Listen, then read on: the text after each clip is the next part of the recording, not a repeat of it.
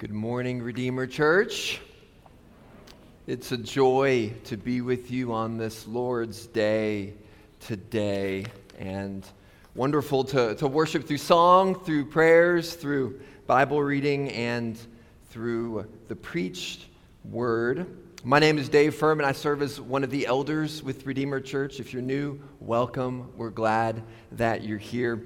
I spent the last week in Lebanon and Turkey. I'm going to move over to the side here so you can see the screen. I have some pictures that I want to show you from my trip. First, Pastor Scott and I went to Beirut, Lebanon to be with City Bible Church. Pastor Marwan was an intern with us. He served as a church planting resident with us for a couple of years, and this month is their 5th anniversary as a church, and I had the privilege of preaching the very first Sunday in their new church building. You could see their building there. You could see me preaching, and you could see what happened during the altar call.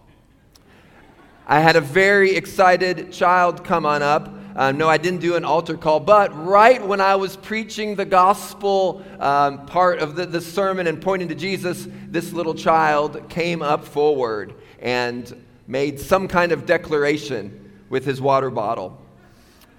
Some of you will remember the blast that took place in Beirut a little over 2 years ago. Well, City Bible Church's old hall was the closest church building to the blast, and it was mostly destroyed. Well, in God's kindness, they found a new spot. They renovated it, and in some parts built it from scratch. Just look at how beautiful. You can see the ceilings there. There's some beautiful windows on the sides. Great natural light. Great part of the city. Wonderful location. Really an incredible place. So, and after being alone for a while, without a building, but also without a team, there's now a team that's formed there. Pastor Anwar used to be an elder at the Evangelical Community Church in Abu Dhabi. He and there's a few other staff, along with our former youth coordinator, Corsair, that have joined him. Pray for City Bible Church in this new season. Pray for Pastor Marwan and Marcy, their boys. You can see there, Shia and Noah, they're growing up so fast. Both were so excited about the church, excited about the new building, excited about the team, and just so excited to see us and talk to us about Jesus. So pray for the whole family. So after Lebanon, Pastor Scott and I left Lebanon, and we went to Turkey and joined in with Pastor Chris, Pastor Morgs, and Travis Whitehead here from Redeemer for the Acts 29 Europe Church Planting Conference. You see a picture there of Chris and I in front of some ancient ruins. I had my Furman t-shirt on. Down there you can sort of see it in case anybody forgot my name. There were many European, many Turkish pastors there, along with some from Africa and from the Middle East. A few hours after our arrival, we stumbled across the Dubai Beach Lounge, complete with the Burj Al Arab logo. Thousands of kilometers away, Dubai was still with us. Well, the main theme of the conference was all of Christ for all of life in all the world. And the main speakers walked through the book of Colossians with us, which was just tremendously encouraging. At the same time, it was sobering because if you know anything about Turkey, there are 86 million people in Turkey and only about 5,000 evangelical Christians. Now, if you like math like I do, of course, you did the math, and that means the population is 0.00057% evangelical Christians. So that's not less than 1%. That's less than 0.0001%. And so there's an uphill battle there. Perhaps the world's largest, least reached people group. There I was reunited with Pastor Karam, whom I met a decade ago. We visited their church gathering space. It's in a nondescript kind of tall building on the 5th floor of this office tower in the city center. And there's so much persecution that Pastor Karam has received many death threats. and often needs a police escort. For a while, a policeman would actually go with him to all of his discipleship and evangelistic meetings. He mentioned it was getting quite expensive because he had to pay for the policeman's food and coffee as well. But it reminded me of Philippians, right? You know, where Paul was chained to a police guard, or chained to a jailer, and he was sharing the gospel with jailer after jailer after jailer. And I just kind of pictured Pastor Karam there sitting and talking to someone about Jesus, where a policeman sat nearby hearing the gospel preached. The Lord has ways beyond our understanding. In the midst of the persecution, though, by God's grace, they've opened a beautiful training center. Here's a picture of their main training room where they bring cohorts of 12 current or future pastors in, and just a great lounge area. You can see library. You can see some tables set up and a pulpit. They have rooms to bring in pastors who can spend the night. I think they have about 14 beds in this house, training space, a little cafeteria.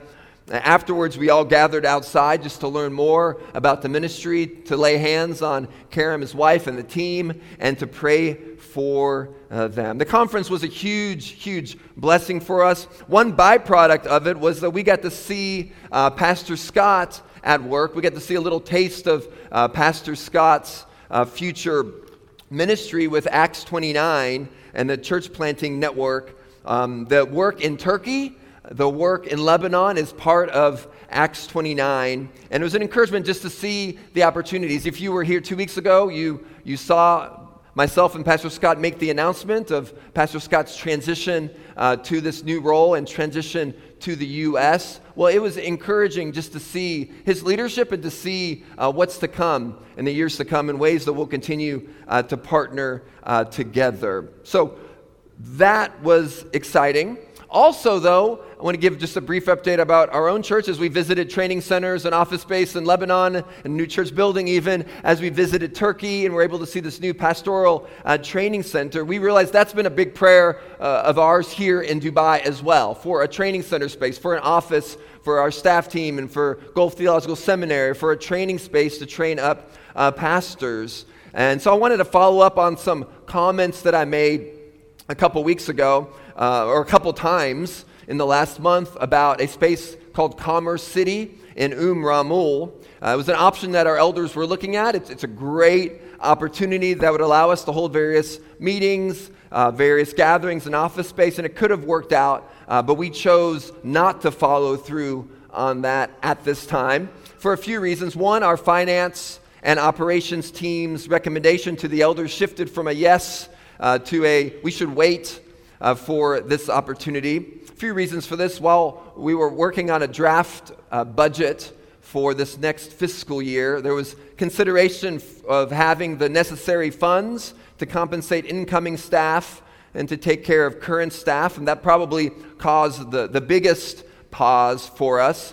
Also, while our giving is steady, it hasn't really increased, and we want to be careful in light of that as to any long-term commitments. Also, moving into this room was quite costly. So the cost of renting this room is twice the amount of what we were paying back at the Marriott, for those of you who were around back then, and about 60% more than the cost of the Movenpick in Garhoud. But it's the place that God has given to us on a regular basis in a strategic part of town. But we have to keep that in mind. And also, just the timing was quite fast. And we want to be sure to share with you, our members, as much as we can beforehand to get feedback from our members. While at the same time, we know that in Dubai, oftentimes when an opportunity comes our way, we have to move quite quickly on it. Everything just seemed to be happening so fast, and so it seemed wise to wait. And so while we're thankful for what God has provided in Lebanon, while we're thankful for what God has provided in Turkey, we'll wait and continue to pray for the right space for Redeemer Church of Dubai. And so, friends, pray for wisdom for the elders as we continue to look and to pray. And members, if you have any ideas as well, please do let us know. And let's continue to give generously to the work here, as Prem mentioned, so that we can continue to give to ministries like those in Lebanon and Turkey, as well as look for ways to advance the gospel through Redeemer Church and through church planting in this place. So church, here's what we're going to do. We're going to take next Sunday, you heard Chris Moore mention our first Sunday prayer. Next week, we're going to take next Sunday to spend focused time praying for Lebanon, for Turkey, for Acts 29, along with our own church planting aspirations at 9 a.m. in this room. This is an important meeting. If we as a church want to be known for anything, I would hope and pray that we would be known as a church that is dependent upon God for everything. That we are a prayerful church. As one of the speakers at the Turkey conference said, let's make prayer the engine of our church, because in fact it is. It is God's sovereign means of moving through his people in this world. He has ordained prayer to be the engine of the church. So let's keep praying. Let's keep asking God to move. And so each month we stop tweens classes, we stop our equipping classes, and we come in this room and we pray. So join us next Sunday. Well, now as we turn our attention to the Word, let's go to the Lord in prayer. Let's pray.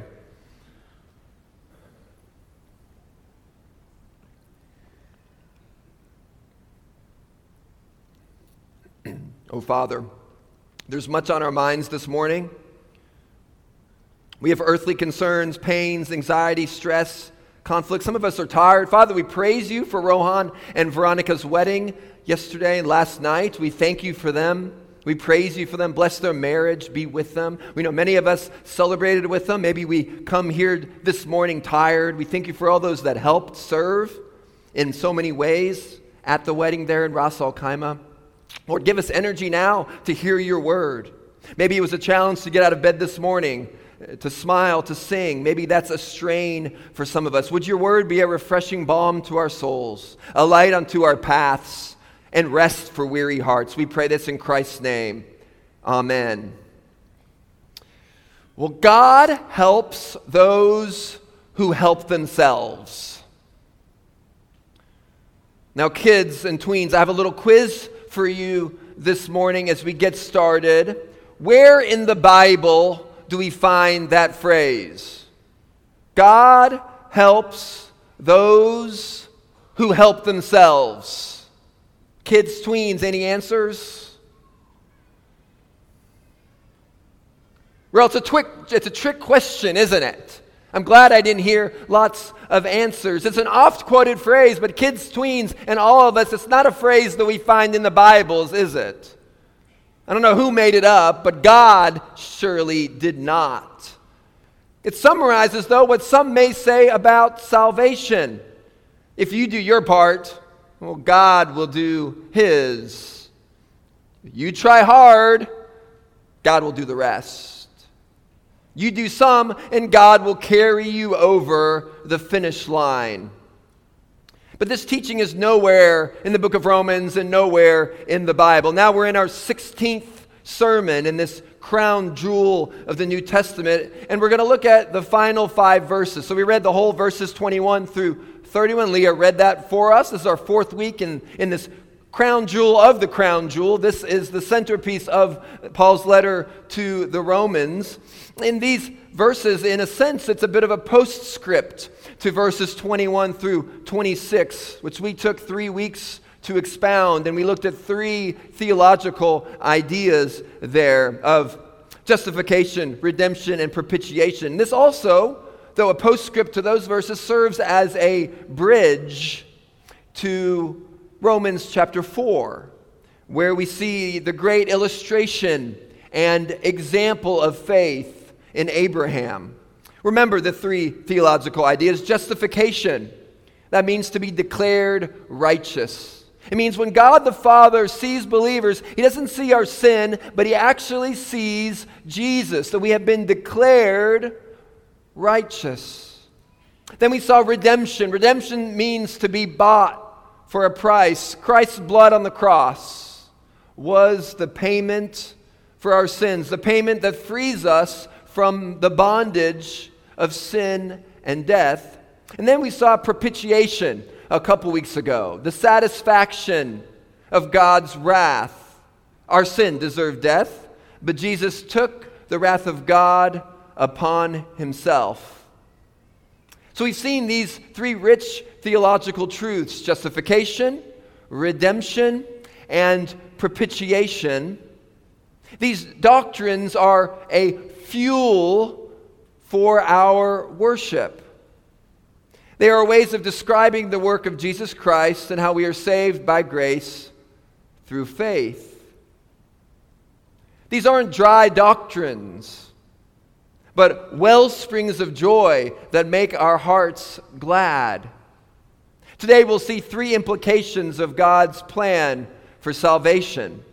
Three natural conclusions from the doctrines we studied over the last three sermons in Romans. We'll see, number one, humility; two, humanity; and three, holiness. Justification, redemption, propitiation humble us. They exclude any boasting. It brings humility. Secondly, it unites us as believers because the gospel is for all humanity.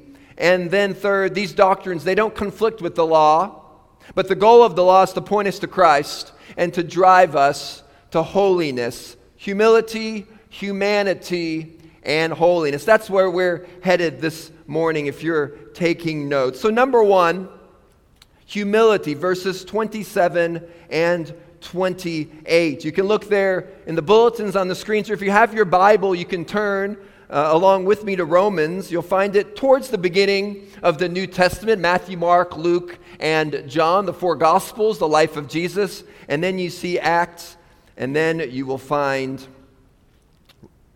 Paul's letter to the Romans. So look down at chapter 3. Let me just read the first two verses under this point, humility, verses 27 and 28. Then what becomes of our boasting? It is excluded by what kind of law? By a law of works? No, but by the law of faith. For we hold that one is justified by faith apart from the works of the law. So we'll stop there for a few minutes. Our salvation by grace through faith excludes boasting. This is what Paul is saying here. Now, if our salvation came from our good works or deeds, then we could boast. But this isn't possible because none of us can save ourselves. We've already read this just a few verses earlier in chapter 3 of Romans, that none of us are righteous, not even one. Our boasting is excluded not by our works, but by the law of faith. We're saved apart from our works. We can't contribute anything. Now, one of the pastors visiting Turkey, his name is Philip. And Philip is soon to plant a church in the city center of Paris. And he pointed out what we would all soon find out, that the hotel we were staying at wasn't actually an all-inclusive hotel. We were told all the meals were included. And so at our first dinner, pastors not only are eating the meals, but are ordering coffee and tea and other drinks, only to be told that they had to pay for the beverages. So the food, the meals were included in the price, but not the drinks. Now that seemed a bit odd. Well, Philip was pointing out this isn't so with Jesus. See, with Jesus, there's nothing else to pay. Jesus is truly an all-inclusive Savior. We don't contribute even a little bit to our salvation. The grace of God slams shut the door of any boasting. Now, the scriptures are full of examples of this. You can think back to the Gospels of the story of the tax collector and the Pharisee. Tax collectors, they were those that worked in conjunction with Rome to collect taxes from their fellow Jews. They would often steal a little bit of money off the top for themselves. Either way, tax collectors were considered traitors by their fellow Jews. But in one episode here, we have a tax collector, this traitor, and there was a Pharisee. A Pharisee was one who prided themselves in following the law. And so you have this tax collector, this traitor, this sinner, and you have this Pharisee, one who boasted in their feelings of greatness. And the Pharisee says something to the effect of, "Lord, thank you that I'm not like these other men. Thank you that I'm not like these sinners, that I'm not like that tax collector over there, those sinners, those thieves, those adulterers. God, you know me. I fast twice a week. I give my tithes and my offerings. I say all my prayers. I follow you. Now, church, was the Pharisee lying about what he said he was doing? Well, I don't think so. I think he was actually doing these things. The Pharisees were actually doing these things. They were fasting. They were praying these long prayers, oftentimes out loud at the street corners. They gave tithes, they gave offerings. I think he really was doing these things. But here's the problem. He thinks by doing these things, he's earning something from God. He thinks by doing these things, he's pleasing God. He's earning something, but he's missed it. Whereas the tax collector sees the truth. The tax collector begs God for mercy, knows his sin, begs for grace. See, no matter how good you think you are, it's not good enough. The point isn't if you're better than someone else. The Pharisee looked at the tax collector and argued that his life looked better. But there's a problem with that because the Christian life is not a competition. Entrance into heaven doesn't come if you're better than other churchgoers. As if the top 10 make it in, the rest aren't blessed. That's not what the scriptures teach. I once heard an illustration. Imagine with me 2 men running in a jungle with a tiger chasing them. One of them comments to the other, "Are you afraid that you won't be able to outrun the tiger?" And the man responds, "No, I know I can't outrun the tiger. I'm not afraid of that. I just have to outrun you." Of course, he's intimating there that he'll be able to get away as the tiger eats the other man for lunch.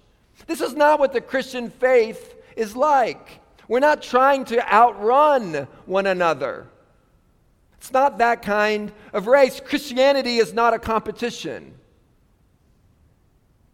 It's a relationship with God, and we're all trying to help each other get to heaven. We're all trying to help each other on the road to heaven.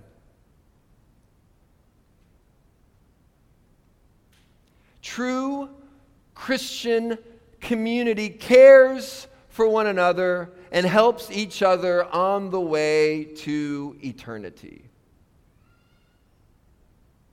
Friend, none of us are good enough to get to heaven. Our standard isn't the person in the row in front of us.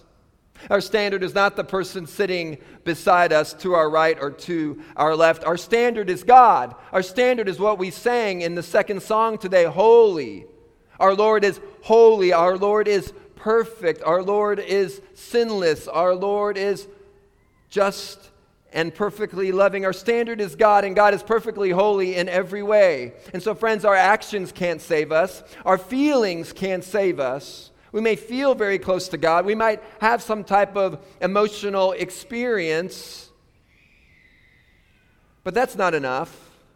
Our knowledge can't save us. We may know a lot about God. We may be studying at the Gulf Theological Seminary. Maybe we took an equipping class earlier this morning or will later on this afternoon. Maybe we've read many solid books. Maybe we know many Bible facts. Now, these are good things, but they don't save us. Knowledge is a part of faith, but knowledge itself is not faith. Knowledge itself doesn't save. Our actions can't save us. Our feelings can't save us. Our knowledge can't save us alone. And so let's follow Paul's teaching in another letter in Galatians, in chapter 6, verse 4 of that letter. He tells us that we can boast. The Apostle Paul tells us that we can boast, but it's a certain type of boasting. He tells us to be done with our personal boasting in the church of Christ, except, and here's the one exception, let's be done with boasting in the church except in the cross of our Lord Jesus Christ, except for boasting in the cross of the Lord Jesus Christ. Oh, Redeemer Church, let that be our boast. Let us heed Galatians chapter 6, and may our boast be the cross of Christ. This is what the author of our letter boasted in. Well, how do we know this? Well, if anyone could have boasted in himself, it was the Apostle Paul. Listen to what he says in Philippians chapter 3. If anyone else thinks he has a reason for confidence in the flesh, I have more. Paul says, I got it. If anyone's going to be saved based on what he or she has done, it's me. I was circumcised on the 8th day of the people of Israel, of the tribe of Benjamin, a Hebrew of Hebrews. As to the law, a Pharisee. He means he was keeping the law. He was doing what he was supposed to do. As to zeal, a persecutor of the church. As to righteousness under the law, blameless. And here's what he says after that. He names the CV there. He says the CV and he says, but whatever gain I had, I counted as loss for the sake of Christ. Indeed, I count not just a few things, not just some things, not just some actions, not just some good works, not just some parts of the law. Indeed, I count everything as loss because of the surpassing worth of knowing Christ Jesus my Lord. For his sake, I have suffered the loss of all things and count them as rubbish, trash, garbage, in order that I may gain Christ. That's quite a list of accomplishments there. But the Apostle Paul, the same author of the letter to the Romans, writes there in his letter to the Philippians in Philippi, he says, all those things that I had done, all those things that I had trusted in to save me, all those things that I had done to try to gain entrance into heaven, to try to earn righteousness, all of those things, I count them all, everything, as rubbish. He says he gives them all up. Friends, the reason he gives them all up is because boasting and believing are contradictory to one another. Can't boast in yourself and believe in Christ. You can't do both. You can boast in yourself, or you can boast in Christ. You can boast in yourself, or you can believe in Christ. When you become a follower of Christ, a boast transfer occurs from yourself to Christ. Redeemer Church, may Christ be our boast. Well, a proper understanding of Romans 3 and our justification, our redemption, our propitiation means we are a humble people. We know that God has saved us. And so we boast not in our works, but in Christ. Well, this passage also shows us that this is good news for all humanity. That's the second point this morning. Number 2, humanity. Look at verses 29 and 30. Or is God the God of Jews only? Is he not the God of Gentiles also? Yes, of Gentiles also, since God is one who will justify the circumcised by faith and the uncircumcised through faith. God provides one way of salvation for everyone, no matter your background or what you've done or not done. If we're justified through works of the law, then we'd have to become Jews. Circumcised, this refers to the Jews. The uncircumcised, this refers to the Gentiles, to everyone else. But here Paul says God is not only the God of the Jews, but also the God of the Gentiles. God is a God of both, since God is one. You're not saved by the law, and there are not two separate gods. There's one God, verse 30, and the same God will justify or declare righteous both those who are circumcised by faith, the Jews, or those who are uncircumcised through faith, the Gentiles. The good news of salvation is that it's free for us, but it's also available for all humanity. Our salvation unites believers, and it excludes discrimination. Paul uses the Shema. This refers to the best known verse perhaps in all of Judaism. Deuteronomy chapter 6, verse 4. Hear, O Israel, the Lord our God, the Lord is one. And Paul is connecting the truth there from Deuteronomy to the book of Zechariah in chapter 14, where the prophet says, and the Lord will be king over all the earth. On that day, the Lord will be one, and his name one. There is one God, and at the end, on that day, he will save both believing Jews and believing Gentiles. And both will be saved by faith. Heaven will be filled with all kinds of people from all parts of humanity. Maybe you've heard it said that when we get to heaven, we'll be surprised at who we see there. Well, I've also heard it said that when we get to heaven, some people will be surprised to see us there. It's because we don't get to heaven based on our own merit. And we don't get there based on our backgrounds or where we're from. I mean, think about just the disciples for a moment. Jesus' chosen group, chosen followers, chosen team to be the first leaders in the church. The first thing you notice when you look at the list of Jesus' disciples is that there's not much to notice. At least not in terms of achievements. If we were going to choose a group of men to change the world, this certainly wouldn't be our choice. Peter, nicknamed the Rock, we see that he's a coward at the crucifixion of Jesus. James and John, the sons of thunder, apparently are a couple of hotheads. In Luke 9, when the Samaritans rejected Jesus, they asked Jesus if they could call down fire and blow the Samaritans up. Thaddeus, his name means mama's boy. Thomas doubts Jesus after the resurrection. Matthew, he's one of those hated tax collectors. And he puts Matthew on a team with Peter and Andrew and James and John, these fishermen. It's likely that Matthew would have actually collected taxes from these fishermen, a man who helped Rome oppress Jews, on a team with these Jews themselves. I mean, do you see how ridiculous this is? These guys hated each other. Jesus also puts Simon the Zealot on the team. While Matthew is partnering with the Roman government, here's a man trying to overthrow the Roman government. I mean, some of the men are so obscure, so ordinary, we don't know anything about them. This might be the strangest team in human history, men who have nothing in common except that they responded to Christ's summons. Men perhaps with nothing in common except that they said yes when Jesus said, "Follow me."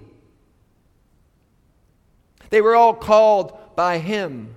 Now remember, this is a picture of the church. God brings people together from all different backgrounds, languages, skin colors, jobs, experiences, temperaments. We're all different. The disciples were Jewish, but then slowly others were added to the faith. In the book of Acts, Cornelius, a Roman centurion. Later, we see an Ethiopian eunuch believes. Now, our church shows the world that God doesn't only care for the poor or the rich. He came to save both. He came for the Africans and Europeans, islanders, Chinese, Filipinos, Americans, and Latinos. Aren't you glad God also takes the doubters, the hotheads, the sinners, and calls us to himself? Because such were some of us. There's one God, Paul says, not multiple gods, not multiple ways to get to God. There's one God, one way to be saved, and that's through faith in Jesus Christ. And so what's your sin? Is it pride? Is it anger? Lust? Well, Jesus says, whomever comes to me, I will never cast out. What's your job? Your career? A teacher? A doctor, a nanny, a businesswoman, a homeschooling mom or dad, or a hotelier, a cabin crew, a pilot. Jesus says, come to me all who are weary and heavy laden, and I will give you rest. What is your heart condition? Are you a seeker, fighter, a questioner, a doubter? Do you come here today depressed or anxious? Look to Jesus. Look to Jesus, and he will satisfy your heart. What's your passport country? Is your passport green or red or blue? Are you Asian, African, Australian, or American? Remember, there's one God over all. He's the God of the rich and the poor, the old and the young, the Baptists and the Presbyterians, the white collar and the blue collar. Now, what does this mean about unity together as a church? Well, here's just one application for us. Rather than racism, what our church should be known for is gracism. I read that idea this last week. A man I never heard of coined that term. I didn't make it up. He said that gracism means extending favor to others irrespective of their color, culture, or class. Gracism. I love this. Gracism means we embrace our cultural diversity as a church. Gracism means we seek to be ministers of reconciliation across cultures that are normally hostile toward one another. Gracism means there are no caste systems in the church. Gracism means we forgive those who've hurt us. We can live with grace now because we have the hope of heaven where everything will be made right. Gracism means we preach grace.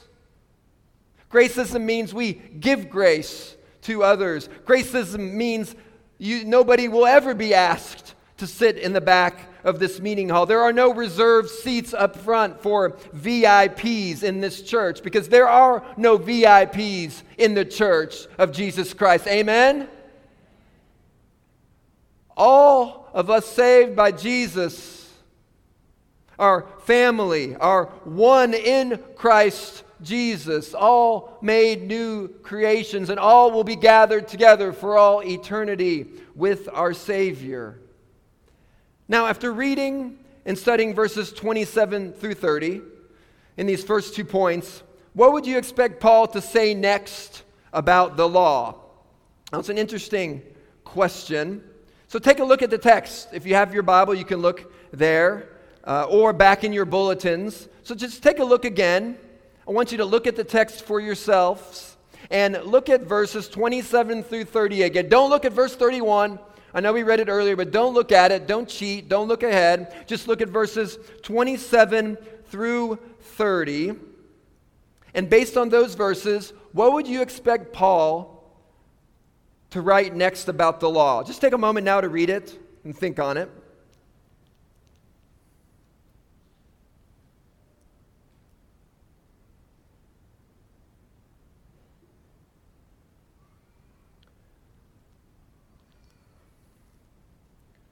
Well, I wonder what you've come up with. Because when I read those verses, and then I read the very first clause in verse 31, do we then overthrow the law by this faith? I'm expecting Paul, we're expecting Paul, just based on those few verses, to say, down with the law, away with the law. The law is obsolete, the law failed, it's all faith. Following the law doesn't save, let's get rid of it. But that's not what Paul says. There's an unexpected ending. It's like that movie with a surprise twist at the end. It's what we least expect here, and that's point number 3, holiness. Number 3, holiness. We've seen humility, we've seen humanity, and now we see holiness. Look at verse 31.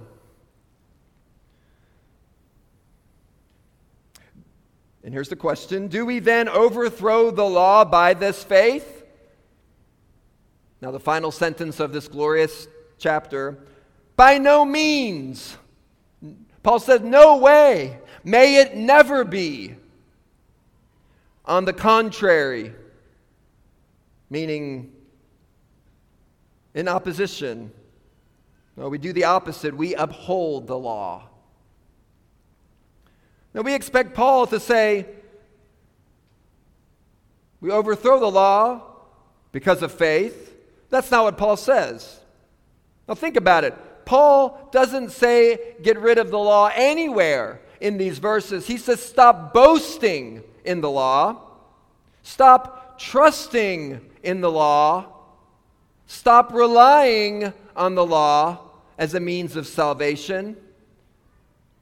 Boasting is excluded, but not the law. We don't get to live however we want. This new era in Christ doesn't mean that we can live or indulge in sin. Salvation by grace through faith seeks to uphold the law. Now, the law was the Jews' most treasured possession. There are a couple of different things the law could refer to here. It could refer to the Torah, what we refer to as the Pentateuch, the first 5 books of the Old Testament: Genesis, Exodus, Leviticus, Numbers, Deuteronomy. Sometimes the word was derived from the word to instruct, meaning the whole Old Testament. If this is the case, Paul is likely saying that justification by faith upholds the law. It's not a contradiction to it, and shows that even in the Old Testament, people were saved by faith. Of course, we know this is true. If this is what Paul is saying, he's setting up chapter 4 quite nicely for us. This serves as an introduction and a transition to chapter 4, where Paul says that Abraham, the great father in Genesis, was saved by faith. And we're going to see that as an illustration throughout chapter 4. We'll see that beginning next Sunday. Another possibility is that Paul means the law in a more narrow sense, referring to the Mosaic law, referring specifically to the 10 Commandments and other specific laws in the Pentateuch.